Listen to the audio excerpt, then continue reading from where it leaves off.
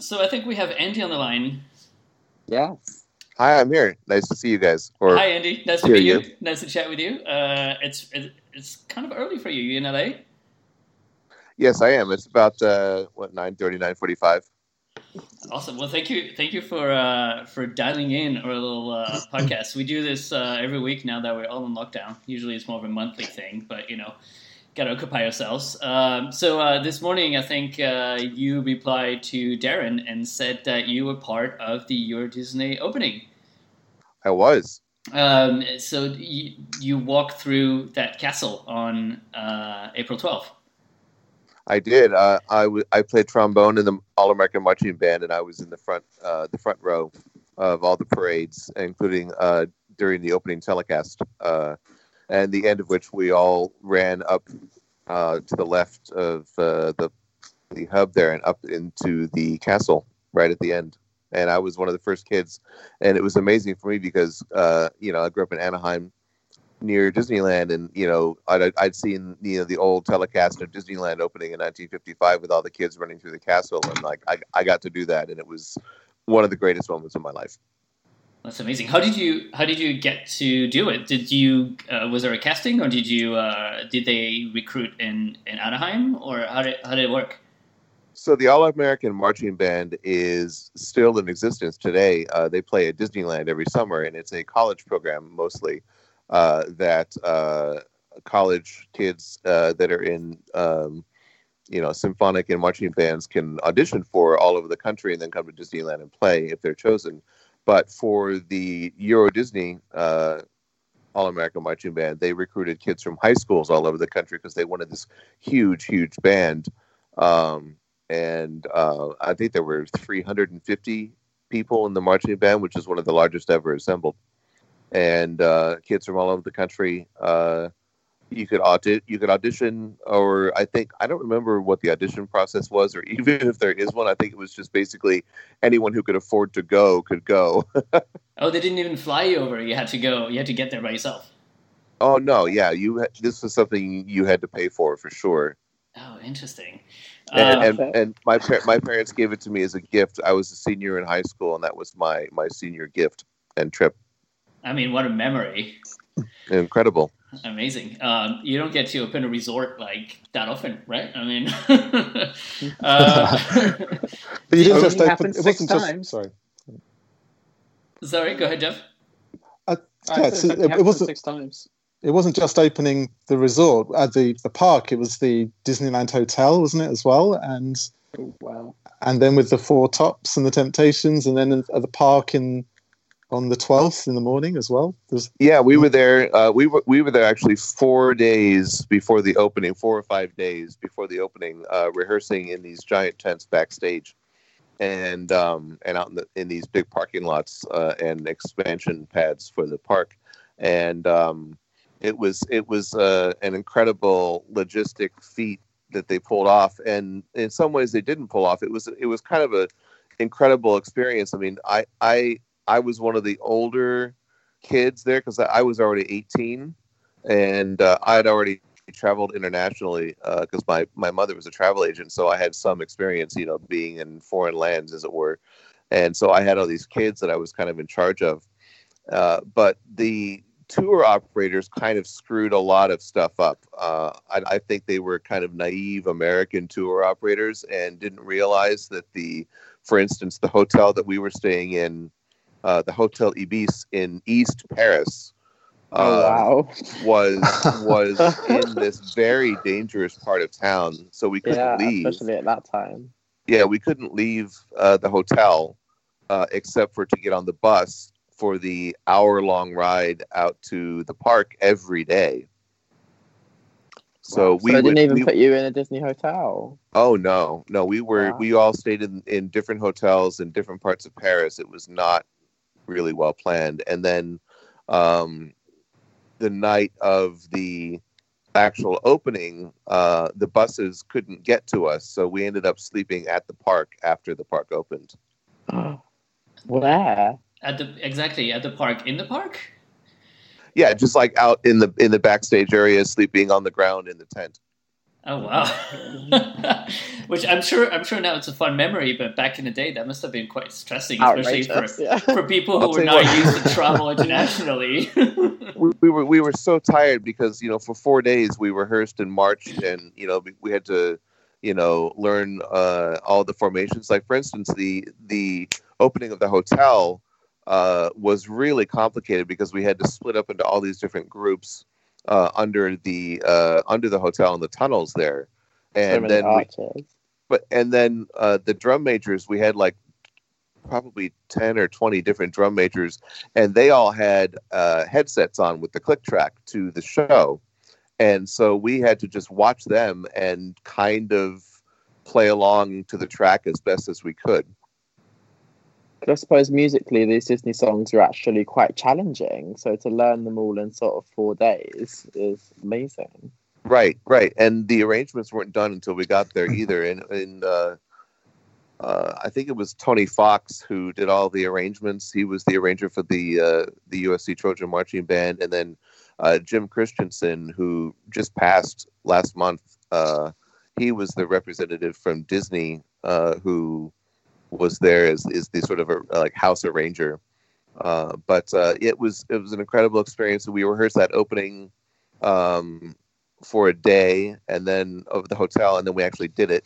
And I remember a lot of kids were just so tired. Just if you're in the back and you're not on camera, they weren't even playing. I suppose because you're jet lagged as well. You've sort of landed in Paris. You've been thrown into this hotel in the east of Paris. And then suddenly 2 days later, you're opening a hotel with music you've never And lots of played kids. before. Lots of kids were sick from the flight, and Wow. the jet lag and everything. And it was just it was like being in the army, I imagine, or something. It was quite complex, wasn't it? The opening of the Disneyland Hotel, because it say that there was the marching band, and there was the dancers, the characters, there were cars coming in.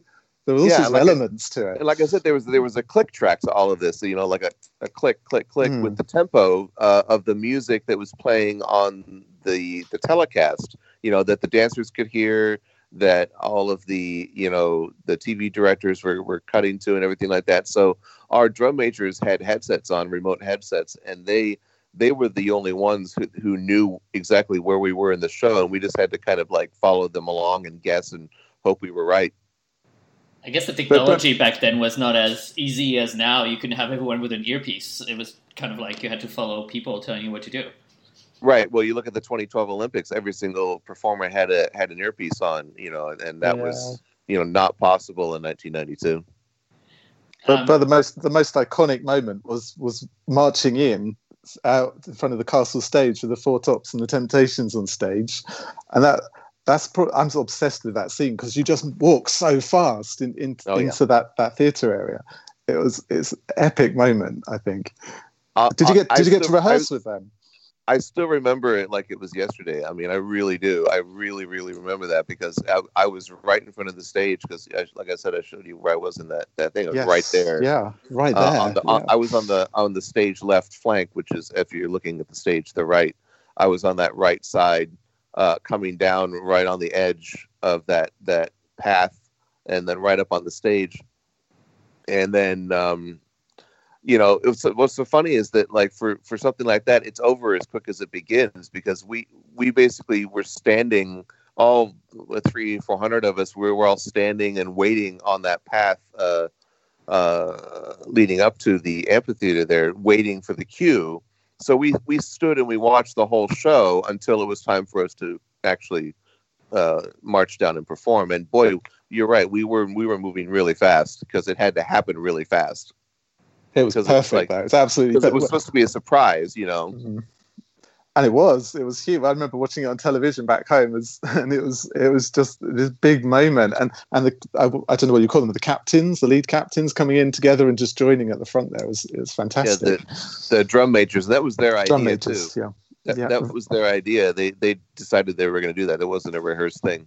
So did you get to rehearse with the Four Tops and the Temptations, or did that just happen live one time? We did not rehearse with them. No. They had their own rehearsal facility, and I think they did a sound check, and then they went on. We had been practicing that piece, on and off with all the other pieces. You know, it was actually very, very. It was one of the easier pieces to play because it's just da da da da da da da da da da. You know. That was brilliant moment. Did you get to? Oh, sorry. Go ahead. I was going to say, after you finished with your duty, did you actually get time to explore the resort or anything, or was it sort of all over before you could have imagined? No, we did. The actual opening day, the next day, we got to experience the park on our own. So it was on the press day was the next day. And that's when we got to, if I recall, that was the day we got to explore the park. And there was, I think we have, if I'm trying to remember, we did have one free day. I don't remember if it was the press day, because there was the day where we did the show. And then I think there was the day after that was press day that was not open to the public. I think that was the day that we were allowed to explore the park. Yeah. Everything must have been freshly painted and brand new. To that point, the whole 4 days leading up to it, you talk about fresh paint. They were painting the park. I remember walking through Frontierland because there were times where, you know, we had like, it was, you know, it's just like the rest of entertainment. It's all hurry up and wait. So sometimes, you know, we'd be like, oh, well, we have 3 hours before they need us over here. So like we would just wander around the park when we weren't supposed to. We were supposed to stay in one particular area or whatever, but everyone would just like, you know, go off on their own. And everyone's too busy to care. Yeah, and exactly. And there was no security to speak of. I mean, I saw like Michael Jackson walking around by himself and Elizabeth Taylor and, you know, all these mega stars were there for the opening and just wandering around on their own because, you know, the park wasn't open. So, and it was just all, you know, the entertainment crews and whatever. Big A-list celebrities went to that. It's about right? I mean, it doesn't sound so much now, but I think it cost about £5 million to put on that night. Honestly, I have no idea. That doesn't surprise me. But yeah, which is a lot of money then. So. In the days leading up to it that we were rehearsing, the crews were painting overnight. You know, they had infrared lamps, you know, on the buildings to get the paint to dry faster. I remember reading in my book didn't they have some places have tents as well where they would heat the tents to try and get the paint to dry quicker. Yeah, it's kind of interesting because that can hark back to Disneyland where, you know, they were finishing the same morning. It's kind of a tradition, isn't it? I wonder if they were painting Shanghai Disneyland at the last minute, or if now they've sort of have a better, you know, timeline. Yeah.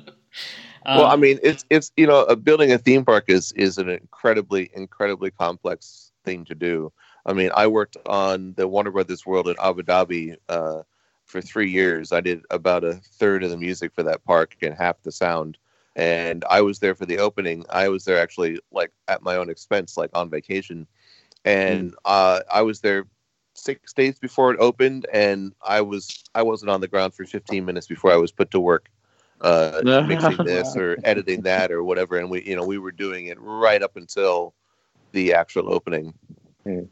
Gosh. So you went through the castle as the fireworks were going off, the ribbon being cut. You were going through the castle, and then you went through to Fantasyland. Were you then? Did you have to stand in Fantasyland, or were you ushered somewhere else? We were all just like screaming and yelling and hugging each other and jumping up and down, and you know, our instruments in the air and everything like that. It was a really emotional. It was really emotional, not only that what we were doing, but what we had done. It was the culmination of 5 days of exhaustive work and you know, no sleep and no food and no fun. And, you know, we were just a bunch of kids, and it was just like, that was the end of the show, and we'd finally done it. And, you know, I remember too, is that a lot of us, we all stopped in the middle of the castle, you know, in the atrium there, and we were all stopping there, but there were 300 people still to come after us. And they had to push us through onto the other side, you know, like, everybody keep moving. Wow. Sorry, go on. Oh, sorry. Yeah. Was there a kind of sense at that moment of how huge the moment was? Absolutely. Oh, for sure. I mean, it was, you know, we all knew it was live television. and the fireworks were going off, and it was there were fireworks on the castle and around the castle, and so it was a little bit like a war zone too, with the pyro going off directly over our heads. In the book I read, someone said that the pyro was actually like falling down on you guys as you were coming through. Yeah, yeah. There, but it wasn't. We didn't feel unsafe. I never felt unsafe. It was just, it was part of the excitement, I guess. So exciting. Yeah, the adrenaline was through the roof. Because they really haven't sort of done anything since then as big as this when they've opened the park or anything. Like, sort of worldwide broadcast with all these A-listers. So it really was a moment. It's definitely the last time they did that. That is the biggest press moment for any park, I think. I mean, anniversaries are big and important, but I think you never get again to that level. Just like Shanghai will never get again to that level, or even Tokyo. Shanghai didn't even have this sort of big opening as much. Sort of that was broadcast. Shanghai had a toned down opening because of the whole stuff happening in Florida. If you remember, they had to tone it down. Well, Shanghai had a big opening for China. I mean, it was a very Chinese. It was a very Chinese opening, with the, sit and watch show and the special pyro show and there was a special broadcast in China as well, but it wasn't the exuberant kind of Western flamboyant live extravaganza like they had. Well, I think they were kind of mindful of that too, right? They wanted to make sure that they weren't coming off too strong culturally and not too American and not too, it's a delicate balance, I think, in China. Whether in Europe, they just went for it because, they thought Europe would embrace the park maybe a little more than they did. It was rough beginnings, but for sure. But the opening ceremony definitely was world class. Have you been back to the park since then? I'm assuming you have. What's funny is that two years later, in 1994, I went back with my parents, and we had a vacation there, and that is the last time I was there. I was going to go again this spring. I have some clients in Belgium. Hi Etienne, if you're listening. If I was going to come out there and we were going to go, I was hoping to see their Disneyland Paris with snow this year, but it's beautiful. Maybe next year. It is quite rare though. I mean, all of us on social media, we make such a big deal out of it, but really, there's only about a couple days every year that is really bright and beautiful. Then it melts and becomes more of a mess. Hazardous. Yeah. So you mentioned earlier to us that you did a bit of work with Imagineering as well. That for what? That you did some work with Imagineering. Did you say? Yeah. So while I was at USC, I had the great fortune of meeting a lot of really great mentors, and one of them was Glenn Barker at Imagineering, and he gave me a job there in the audio video department for about a year or so, and I basically was just sort of an assistant there for a while. But I got to be there. It was funny. It was a weird time. It was after Disneyland Paris, before Animal Kingdom, so it was a lot of like weird corporate layoff kind of stuff happening. But do you sort of hear about all the projects that are going on as you're working there, or is it all quite confidential? No, once you're in there and you're working there, you know everything for the most part. Wow. I mean, I saw all kinds of sculptures for the Beastly Kingdom part of Animal Kingdom that got shelved, and they were sculpting the Tree of Life and the all the safari rockworks and things like that. I could walk through all of the top secret areas and whatever, like behind the black curtains, and see all these sculptors sculpting the yellow foam for the rockwork and everything. It was really cool. Amazing. And I got to go to the recording session for the orchestra for the Spaceship Earth with Jeremy Irons. Oh wow! Wow. That is such like a fan, Yeah. Do you know how many fans walking around that building? How many fans would love to be there for that? I guess we're getting a new narration soon, aren't we? Yeah. Sorry? I guess we're getting a new narration for Spaceship Earth at some point. I think it's going to be all new. I think it's going to be all new music and narration, and I think there's going to be a lot of new show scenes and augmentations of the show scenes and whatever. I mean, they're going to be closed for so long. It's going to be on even now. It's probably longer, so it's going to be like probably, I would guess, 2 years. Yeah. Well, you'll definitely have to come and visit when the new extension opens at Walt Disney Studios, because we're getting Marvel, Frozen, and all those things. Andy, I've got a great idea though. The 30th anniversary is coming soon. Could we recreate this marching band for the 30th? Oh my gosh, that's kind of my new dream now. How many people do you know who were in the band? Are you still in touch with anyone? Just a few of them. After we got back, we all went to our different colleges and universities and whatever, and I lost touch with most of them. But I think it's possible. I mean, I'm planning on going for the 30th anniversary for sure, barring any further global calamities.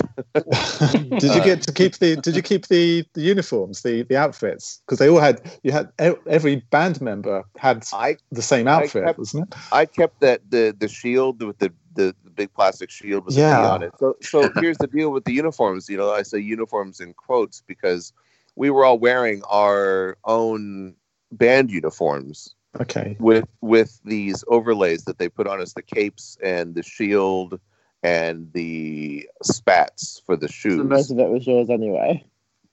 Huh? So most of it was just yours anyway. Right. So and I kept I kept that plastic fabric covered shield with the D on it, and unfortunately I had it in a storage space that I lost years and years ago. So unfortunately, I lost all that stuff. Oh, it looked great though in uniform, all of them together. It was a really smart look. Yeah, it was very effective. I mean, with all of the logistical snafus that the trip had in store for us, it definitely was mission accomplished for the opening. Did you get to meet any of the Disney execs like Michael Eisner or anyone else? No. We were so separate. I mean, because I knew our partner and Tony Fox from USC, because I was going to USC that fall. I'd already met them, and I was from Anaheim, and I knew Buddy Baker and all this kind of stuff. I was singled out to be the one kid that was interviewed. We did a whole interview with what's his name, Pat O'Brien. Wow. So I hung out with Pat O'Brien for a while because I was interviewed as like the representative of the band. They were going to do a little package about the band during the telecast, and we recorded this whole interview with me. As like, here's one of the band members of this, the band that you can see that's really blurry. And unfortunately, they never aired it. They were going to use it for like Good Morning America or one of the Today shows or one of those, but unfortunately, it never aired. But I got to. What the best part was for me is that I got to like hang out and not rehearse for like 2 or 3 hours. Because there is it's about 30-minute YouTube program that I linked you with last night. That's a complete behind the scenes look of what the marching band did. What that is that was a VHS that we all got in the mail like 6 months later. Wow. And I think my mom still has that VHS somewhere. But I hadn't seen that, in 25 years. Really, it's an amazing watch. It's so incredible to watch that program. Yeah. It was so emotional for me to watch. I watched the whole thing last night, laying in bed, like quietly weeping. You said, "I'm crying. I'm crying." I was like, I'm sorry. It was very emotional, really emotional, for sure. Yeah, especially to see a young, handsome version of myself with all my hair. It's a throwback. Yeah. All right. Does anyone have any more questions? Jeff? I just wanted to know. Sorry, I'm not Jeff. I'm Patrick. I just wanted to know. So you've been to Anaheim before you went to Disneyland Paris. Your Disney. Did you go to Anaheim before? You knew the parks, I imagine. Had I been to Anaheim before? Yeah. I grew up in Anaheim. So you'd obviously been to Disneyland. So what was the kind of the feeling about going to your Disney? Was it like similar? Was it different? How was it like? What did you do? What was your kind of impressions knowing that you already knew a Disney park already? Well, I mean, I've been to Disneyland hundreds of times before that. I mean, I literally would ride my bike there and hang out all summer. But I had been following it in various nerd outlets at the time, like Storyboard Magazine and others, and newspaper and other magazine articles about Disneyland Paris being designed and built and things like that, and also the National Fantasy Fan Club conventions, which is what turned into D23 kind of years and years ago. So, I mean, I'd seen like the castle, I knew about Phantom Manor, and I knew that it was a very much more artistic and richly artistic interpretation of the typical castle park. And I knew a lot about what it was, and I'd seen a lot of pictures and construction pictures and stuff. So, but to be there and see it in person, was, it's indescribable. It was nothing like it existed at the time. And to see such a beautifully artistic interpretation of this place that I already knew so well was, it's blows your mind, especially at a young age. I remember specifically being really dazzled by the incredibly detailed and intricate main street that they have there. That was, it's like the Disneyland and Magic Kingdom, Walt Disney World, Disneyland sort of like combined in terms of scale, with the beauty of the arcades, with the addition of the arcade on the east side. But it was just like there was so much more detail and story in each building, and it was I remember just being blown away by that. Also, I loved Phantom Manor. It was actually kind of scary at parts, with all the skeletons and whatnot, compared to the Haunted Mansions in the U.S. Was that your favorite attraction, or did you have another favorite attraction at Disneyland Paris? No, my favorite attraction was by far the Visionarium. The Timekeeper. I loved the Visionarium. I remember on the last few hours of my last day there, all I did was I just went on the Visionarium like over and over and over again. Mainly because I love the music. The Bruce Broughton score was just incredible. So you came from Anaheim and you went into Discoveryland for the first time. How was that, going into a land that is kind of familiar but a bit different? Well, the Discoveryland is really different from the Tomorrowland at Disneyland. It's that sort of steampunk Jules Verne kind of, style. What was really interesting was to see the Hyperion blimp design in the Discoveryland. That I had seen the art for the Discoveryland, the Discovery Bay that was intended for Disneyland, where the Star Wars land is now.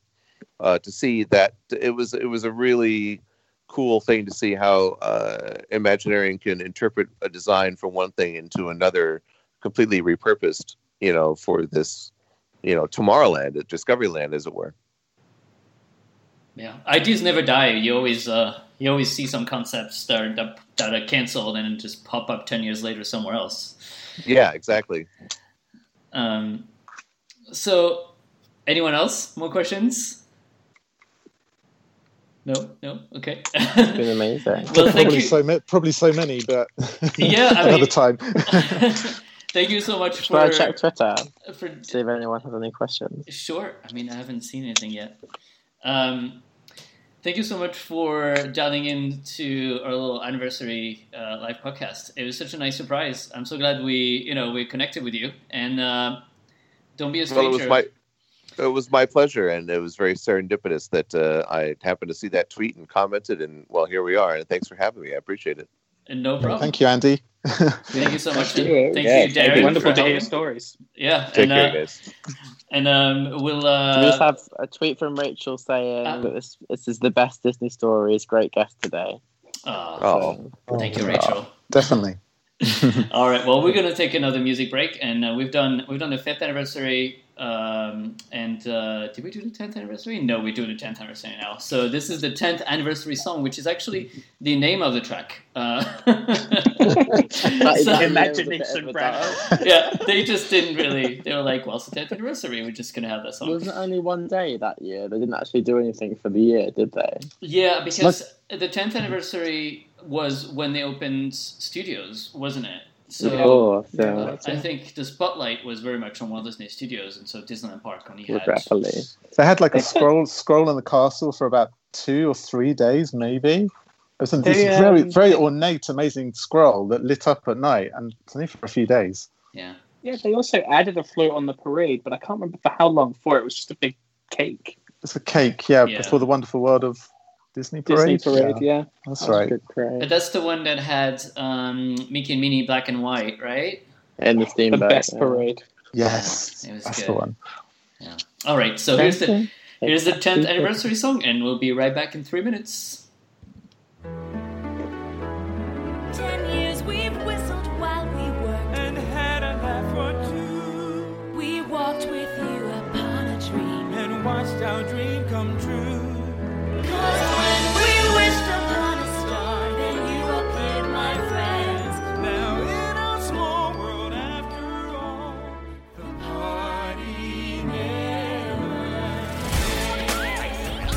A party where? We got invited. Of course you are.